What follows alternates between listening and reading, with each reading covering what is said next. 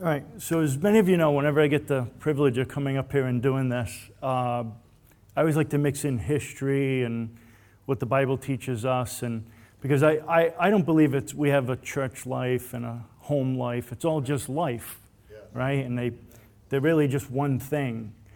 So that leads me to today's topic, which will talk about separation of church and state. And the reason I bring this up is it's probably one of the most misunderstood things out there. I mean, it's all over the map, right? It's people one way or the other. And what got me thinking about this was, remember last fall when Franklin Graham was doing that 50-state bus tour, the Decision America, and going to all the state capitals, and basically it was a simple theme, right? He said, pray, vote, engage, right? So the simple theme was seek the Lord's guidance, vote from your heart and your morals, and live your faith. So it was a simple message, not telling people how to vote, who to vote for. It was very much just telling people stop and don't get caught up in all the hysteria. So I wanted to go, and there's a group from our church going, and as usual, my schedule's too full, and I've got this meeting, but I know I can get there after the meeting, so maybe I can catch up with everybody. So, as fate would have it, the meeting goes extra long and all this, and so by the time I get there, it's already pretty well along and going. So it's down in the lower level of the State House, the bottom lawn where the front steps are and all that. So I'm driving down the hill, and I'm thinking about parking and whatnot, and I come around the corner, and there's all these protesters. And they got signs, they're holding up signs, separation of church and state, keep God out of government, protect the First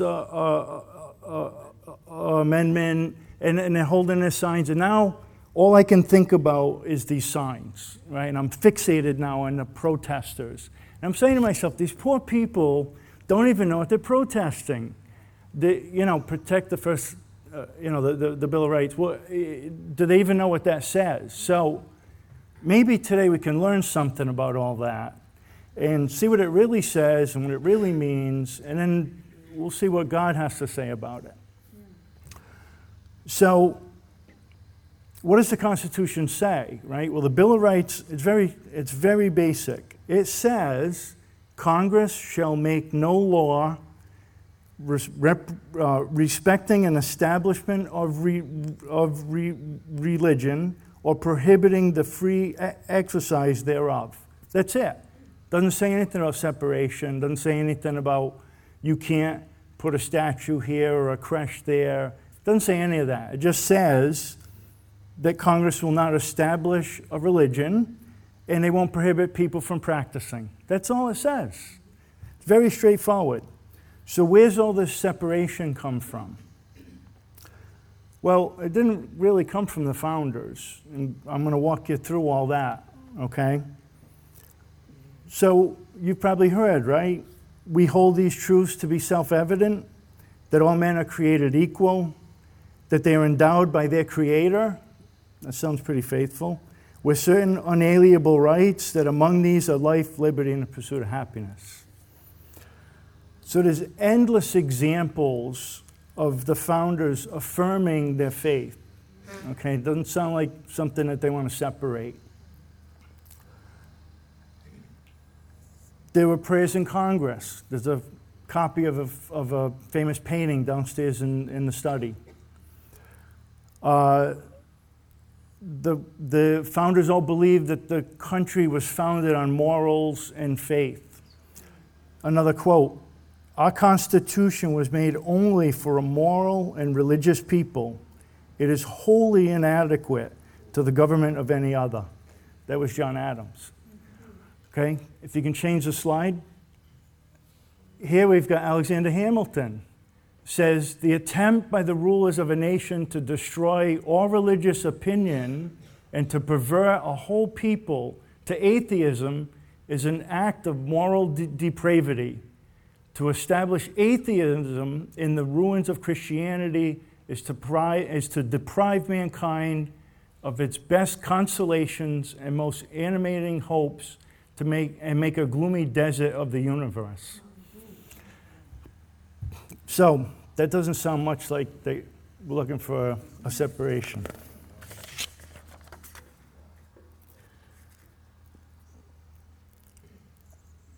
Continental Congress, they wrote, whereas true religion and good morals are only solid foundations of public liberty and happiness, it is hereby earnestly recommended to the several states to take the most effectual measures to encourage thereof. It's actually promoting it. And then there's this whole concept of providence, right? Not the capital city, but God's providence, which is really defined as God's sovereign guidance and control, right? God has control.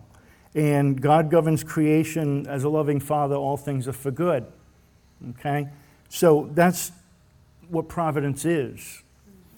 Well, everywhere, again, the founders make reference to this. So in the Declaration of Independence, it says, and for the support of this declaration, with a firm reliance on the protection of divine providence, we mutually pledge to each other our lives, our fortunes, and our sacred honor. In other words, keep this in mind. The Declaration of Independence was a death sentence. I mean, these folks stood up and signed this thing, and they pledged their farms, their heritage, their lives, their families. I mean, this was treason. You'd be hung, okay, for signing this. So instead of cowering away, the signers are, I mean, it's written in there that they are relying on the protection of providence. Okay? George Washington had a deep belief that providence was the guiding hand in all of this. So when Benedict Arnold was captured and found that he, you know, the notes and whatnot, that he was going to basically turn Washington's camp over to the British, Washington wrote, the providential train of circumstances. So he believed God led to this capture. The providential train of circumstances which led to it affords the most convincing proof that the liberties of America are the object of divine protection. Though, again, God's hand was on it. God wanted us to win our liberty. When the British were defeated at Yorktown, Washington viewed it as a miracle. He truly believed that it was a miracle that we could beat. Remember, the British were the most powerful army on earth, had the most powerful navy on earth. And this group of farmers with muskets are fighting the most powerful army who had defeated armies all over the world. So Washington truly felt this was a miracle. And when Cornwallis surrendered, he actually issued an order to the troops that said, divine service is to be performed tomorrow, meaning that we're going to have a prayer meeting, basically. The commander-in-chief earnestly recommends that the troops not on duty should universally attend with seriousness of deportment, which is how you act and how you behave. Attend with the seriousness of deportment and gratitude of heart, which the recognition of such astonishing intervention of providence has demanded of us. So in other words, the hand of God led us to victory. We need to give thanks. Okay? My point here is this is all built in. I mean, this is the faith of our fathers. So Washington was clearly convinced that God was leading us on this path. So if the framers were so faithful and they wrote in this amendment or this Bill of Rights about separation, or not even separation, but freedom, and Congress making no law as far as establishing a church, why did they do that anyway, right? Hamilton thought we didn't even need a Bill of Rights. because he felt these truths were self-evident. So he argued, we don't even need a Bill of Rights. It's clear, it's crystal clear, and the government will honor the powers granted to it. Now, we find 200 some years later, maybe the government didn't honor all those things, but Hamilton actually believed you didn't even need it. It was going to be automatic. All right? So since in the Bill of Rights it strictly speaks of freedom, why did the founders even care about all of that? Why did they have to even mention freedom or establishment? Well, keep in mind, it's the late 1700s, right? So it's not today, it's late 1700s. There were many countries that had a state church, okay? One of them was the Church of England. And the thing that the founders knew was the Church of England had a lot of control. The bishops had a lot of influence. They were part of government. So the Church of England and the hierarchy in England were pretty much one and the same. And they saw a lot of bad things happen, right? People put to death for heresy, okay, burning at the stake. And they also saw religions running the government. And you get a lot of that in the Middle East. Like they would look at Persia and say, okay, the religion is the government. It's the clerics are running the government. So they were very fearful of both, that the faithful could try to run the government or the government could try to run the faithful. They were fearful of that. So they wanted freedom, and that's what did get put in. So that's what's put into the Constitution. So how did we get to a separation? Like, where'd all that come from, right? It came from somewhere. So how did we get there? Well, it came from interpretation, right? So people said, well, we think the founders did this or that. And the interpretation that unfortunately counts the most is the interpretation of the courts. So the courts got into the First Amendment and said, okay, what happens? And like all things, we get creep, right? It's a slippery slope concept. It starts out a little and then it grows from there.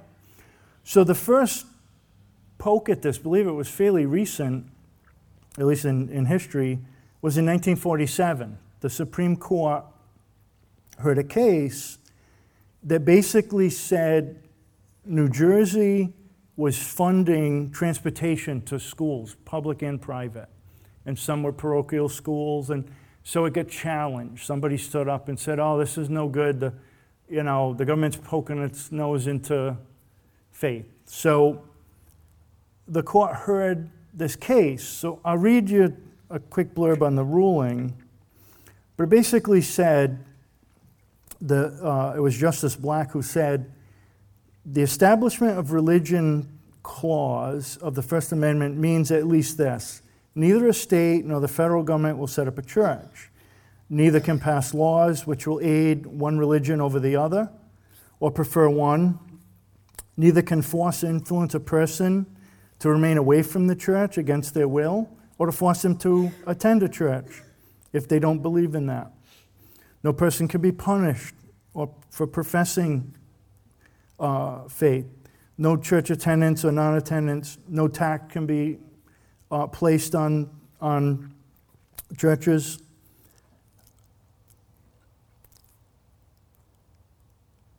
But the tricky part, this is where the pinhole comes. It says, neither a state nor the federal government can openly or secretly participate in the affairs of any religious organization or group, or vice versa. And then he quotes Jefferson. And he says, in the words of Jefferson, the clause against establishment of a religion by law was intended to erect a wall of separation between church and state. Well, in this case, the New Jersey law was actually upheld, and the court basically said, look, there's no interference here. The New Jersey law can continue as is. But it opened the door. There's a pinhole there, this wall of separation between church and state. And what did Jefferson really mean about that? So after this, like all things that are hot button, a bunch of things started, other courts started jumping on this reference.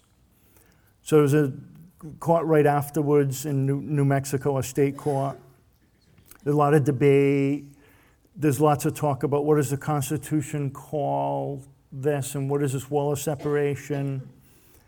Now, Madison, who actually drafted the Bill of Rights, all right, actually believed in a separation, but for purity.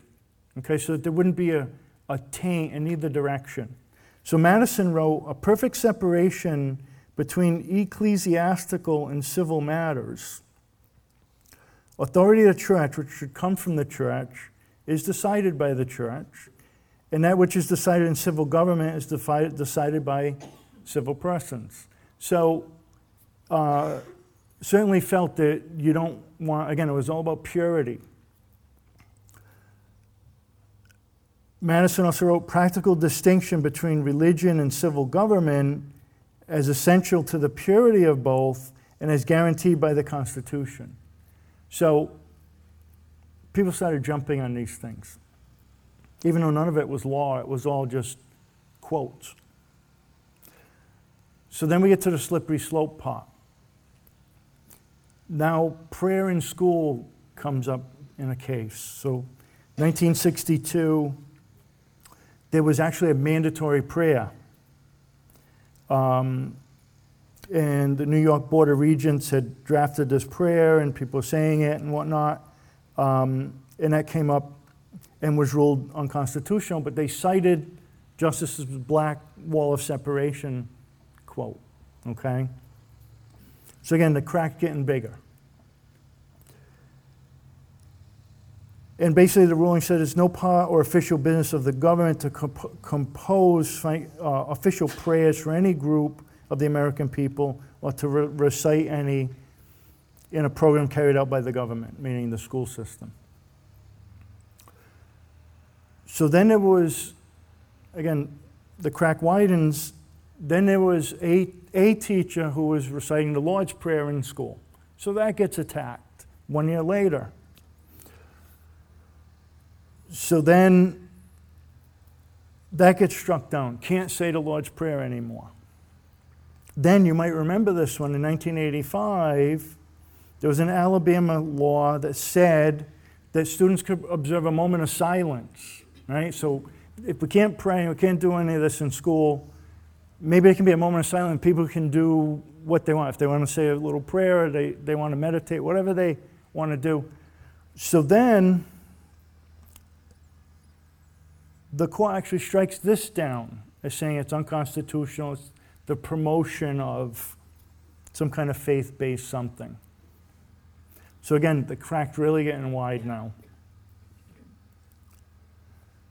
They felt that that statute advanced the beliefs and pushed them onto people. So Reagan was in office at the time. If we can go to the next slide.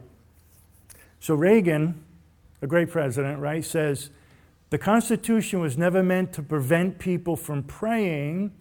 Its declared purpose was to protect their freedom to pray. So again, I go back. If you read the First Amendment, that's exactly what it says. You are free to pray. It doesn't say you can't pray. It says you're free to pray. So maybe the courts are starting to think this a little too far. So then we get into the religious displays, right? You know, the crash. That's the famous one. Again, you might remember, 1984. At first, the court upheld the display of the crash, saying it was incidental. It didn't really, it wasn't a direct link. It was just merely a display. But then there was another crash that had some wording on it. And the wording on it was glory to God in the highest. Wow, now that might be just too much as being incidental. So that crash was stricken, all right, and put down.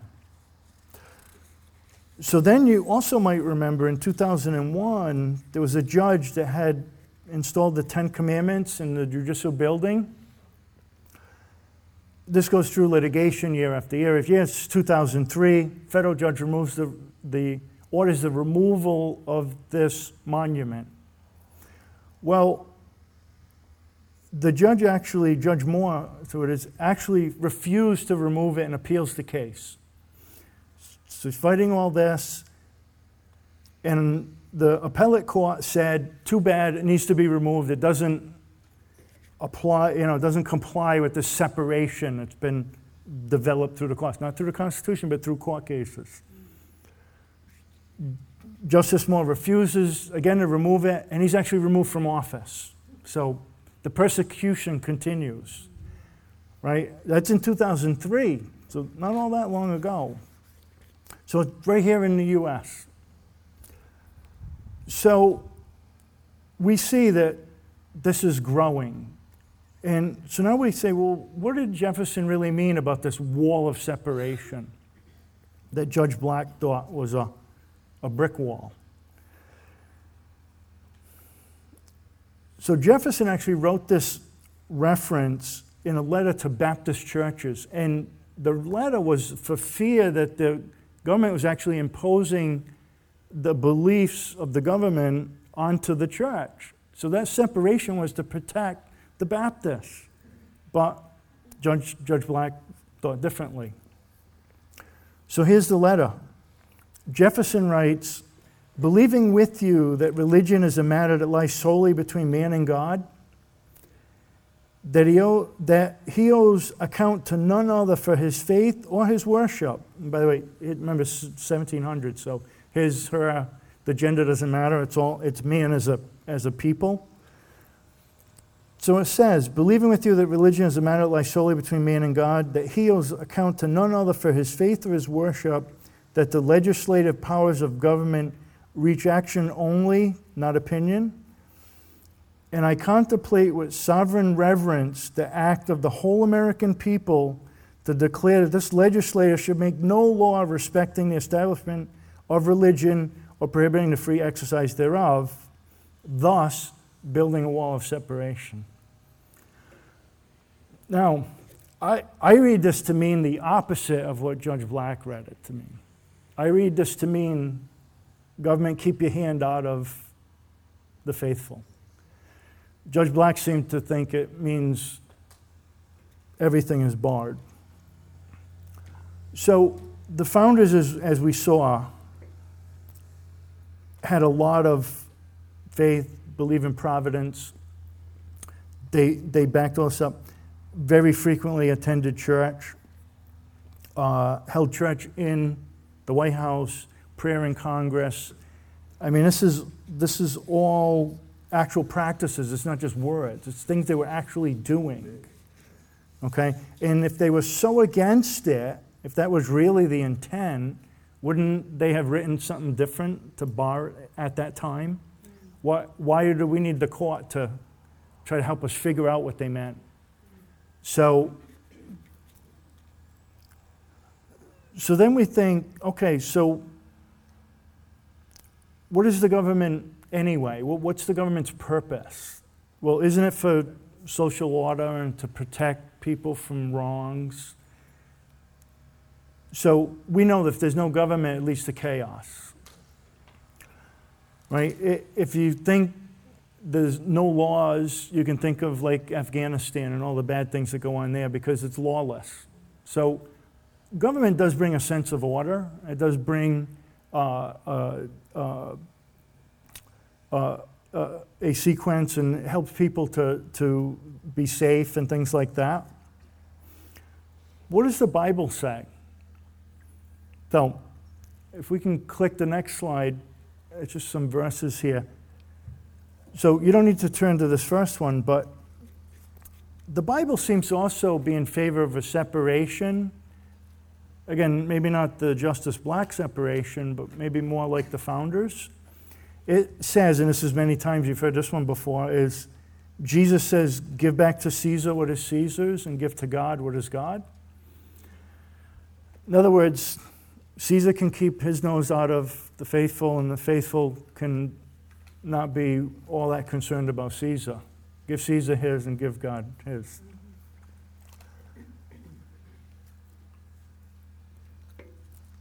Then in Isaiah 9, there's a little more evidence of the separation, right? It says, to us a child is born, to us a son is given, and the government will be on his shoulders. And he will be called Wonderful Counselor, Mighty God, Everlasting Father, Prince of Peace. Of the greatness of his government and peace there will be no end. He will reign on David's throne and over his kingdom, establishing and upholding it with justice and righteousness from that time and forever. So, again, God has his own governing laws. In other words, God is sovereign. Doesn't need to be part of the government as we have it. But God does support the rule of law, okay? Because, again, the chaos thing. Now, if you want to follow along, in Romans chapter 13, we'll stick here for a little bit.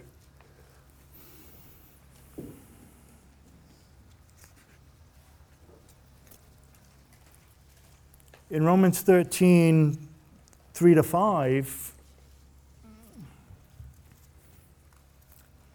it says, rulers hold no terror for those who do right, but only for those who do wrong.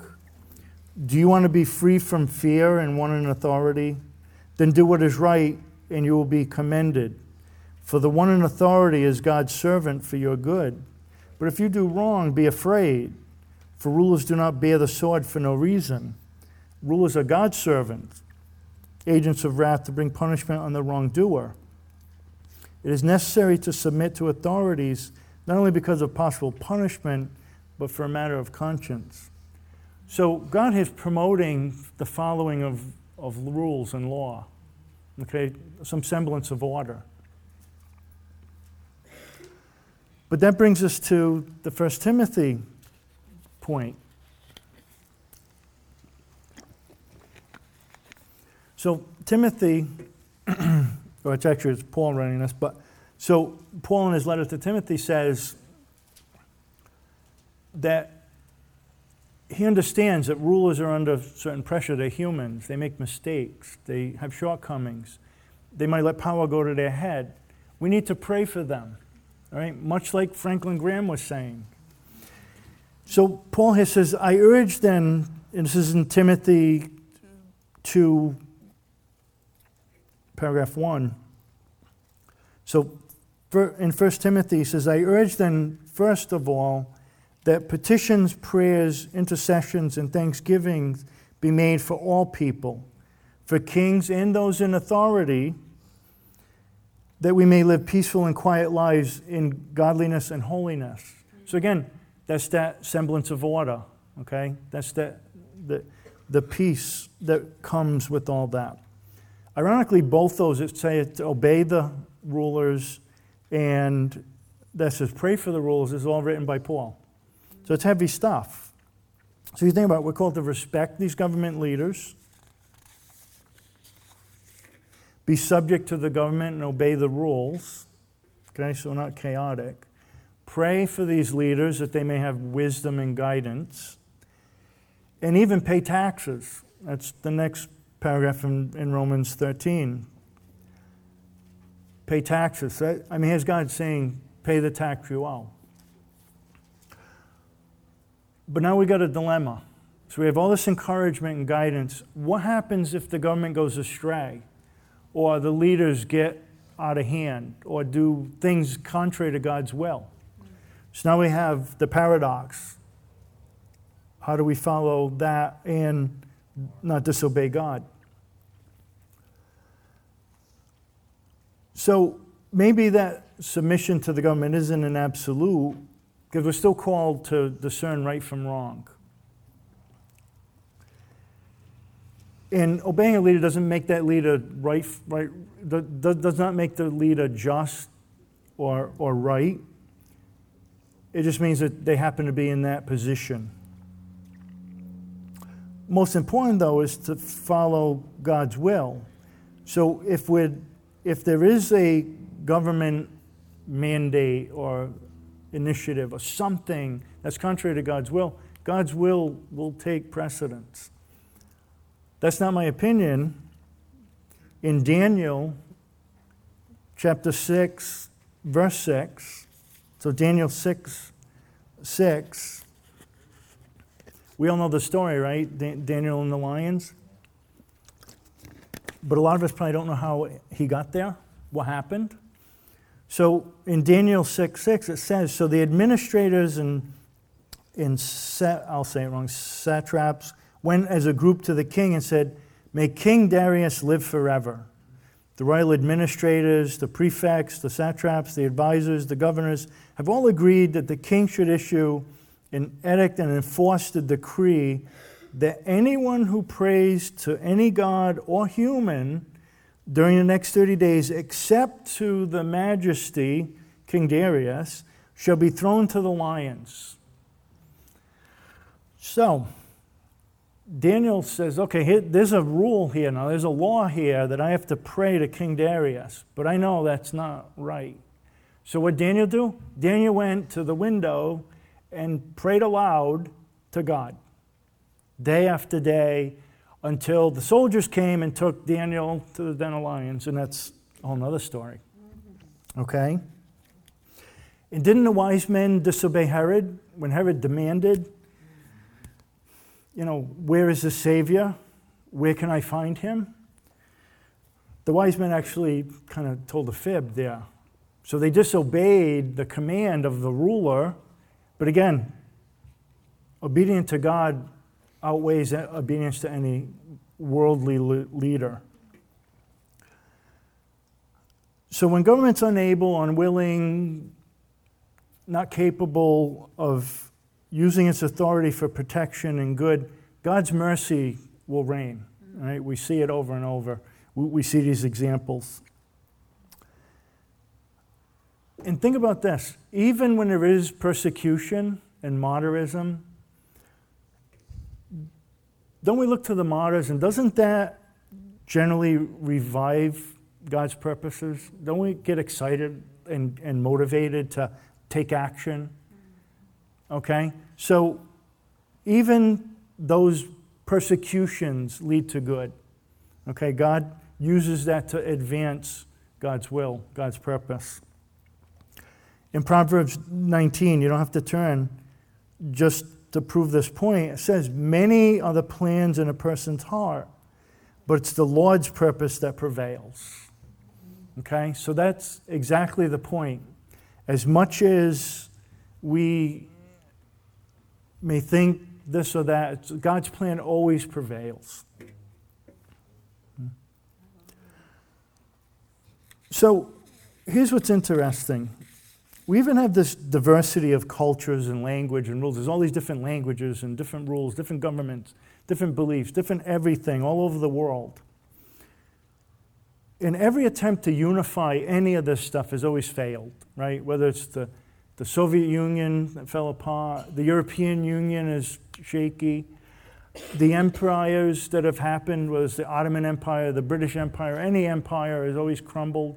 The dynasties of China, it goes on and on and on. Even the Roman Empire, which was not the biggest, but probably the longest, 1,500 years of Roman rule, and it crumbles. Okay? So, is that part of God's plan too? So maybe all this diversity and whatnot actually brings more glory to God because it makes us think, right? It's kind of like I always say to people when they live in Florida, I go, it's like summer all the time. There's nothing to get excited about. It's always a nice day. Well, same thing. Maybe these things, all this diversity makes us think more, makes us act more, makes us more encouraged. It's all part of God's plan. And we know God's kingdom will endure forever. Right? So in Psalm 145, it says, your kingdom is an everlasting kingdom. Your dominion endures through all generations. So our ultimate purpose is to worship the King of Kings, the Lord of Lords. And think about this. Even with all the nations and all the attempts to unify, like I said, whether it's United Nations or European Union, Psalm 86 reminds us that all nations you have made will come and worship before you, Lord. They will bring glory to your name. So again, the unification, if you look at Psalm 86, the unification is God's call. It's God to unify. So through all this, we can see the intent of the First Amendment, God's purpose, the reactions that we have as a society, that the world has. It's way more complicated than what maybe we could put down into a simple statement like separation of church and state. There's a lot more going on here than that. So maybe next time somebody demands that, you see a protester, and they demand separation or a court case or somebody riling up, be kind, right? Maybe they don't really understand what they're asking for. Okay, so let's pray. Thank you, Lord, for your providence and for guiding us and showing us your will and giving us the motivation and the tools and the spirit and the ability to take action and be your soldiers. We thank you for, even though the things might not always seem so simple and easy to understand, that through your guidance, through your word, we can see more of what you intend and want from us. So we thank you for loving us and for giving us your son Jesus and bringing us closer to you each day. Amen.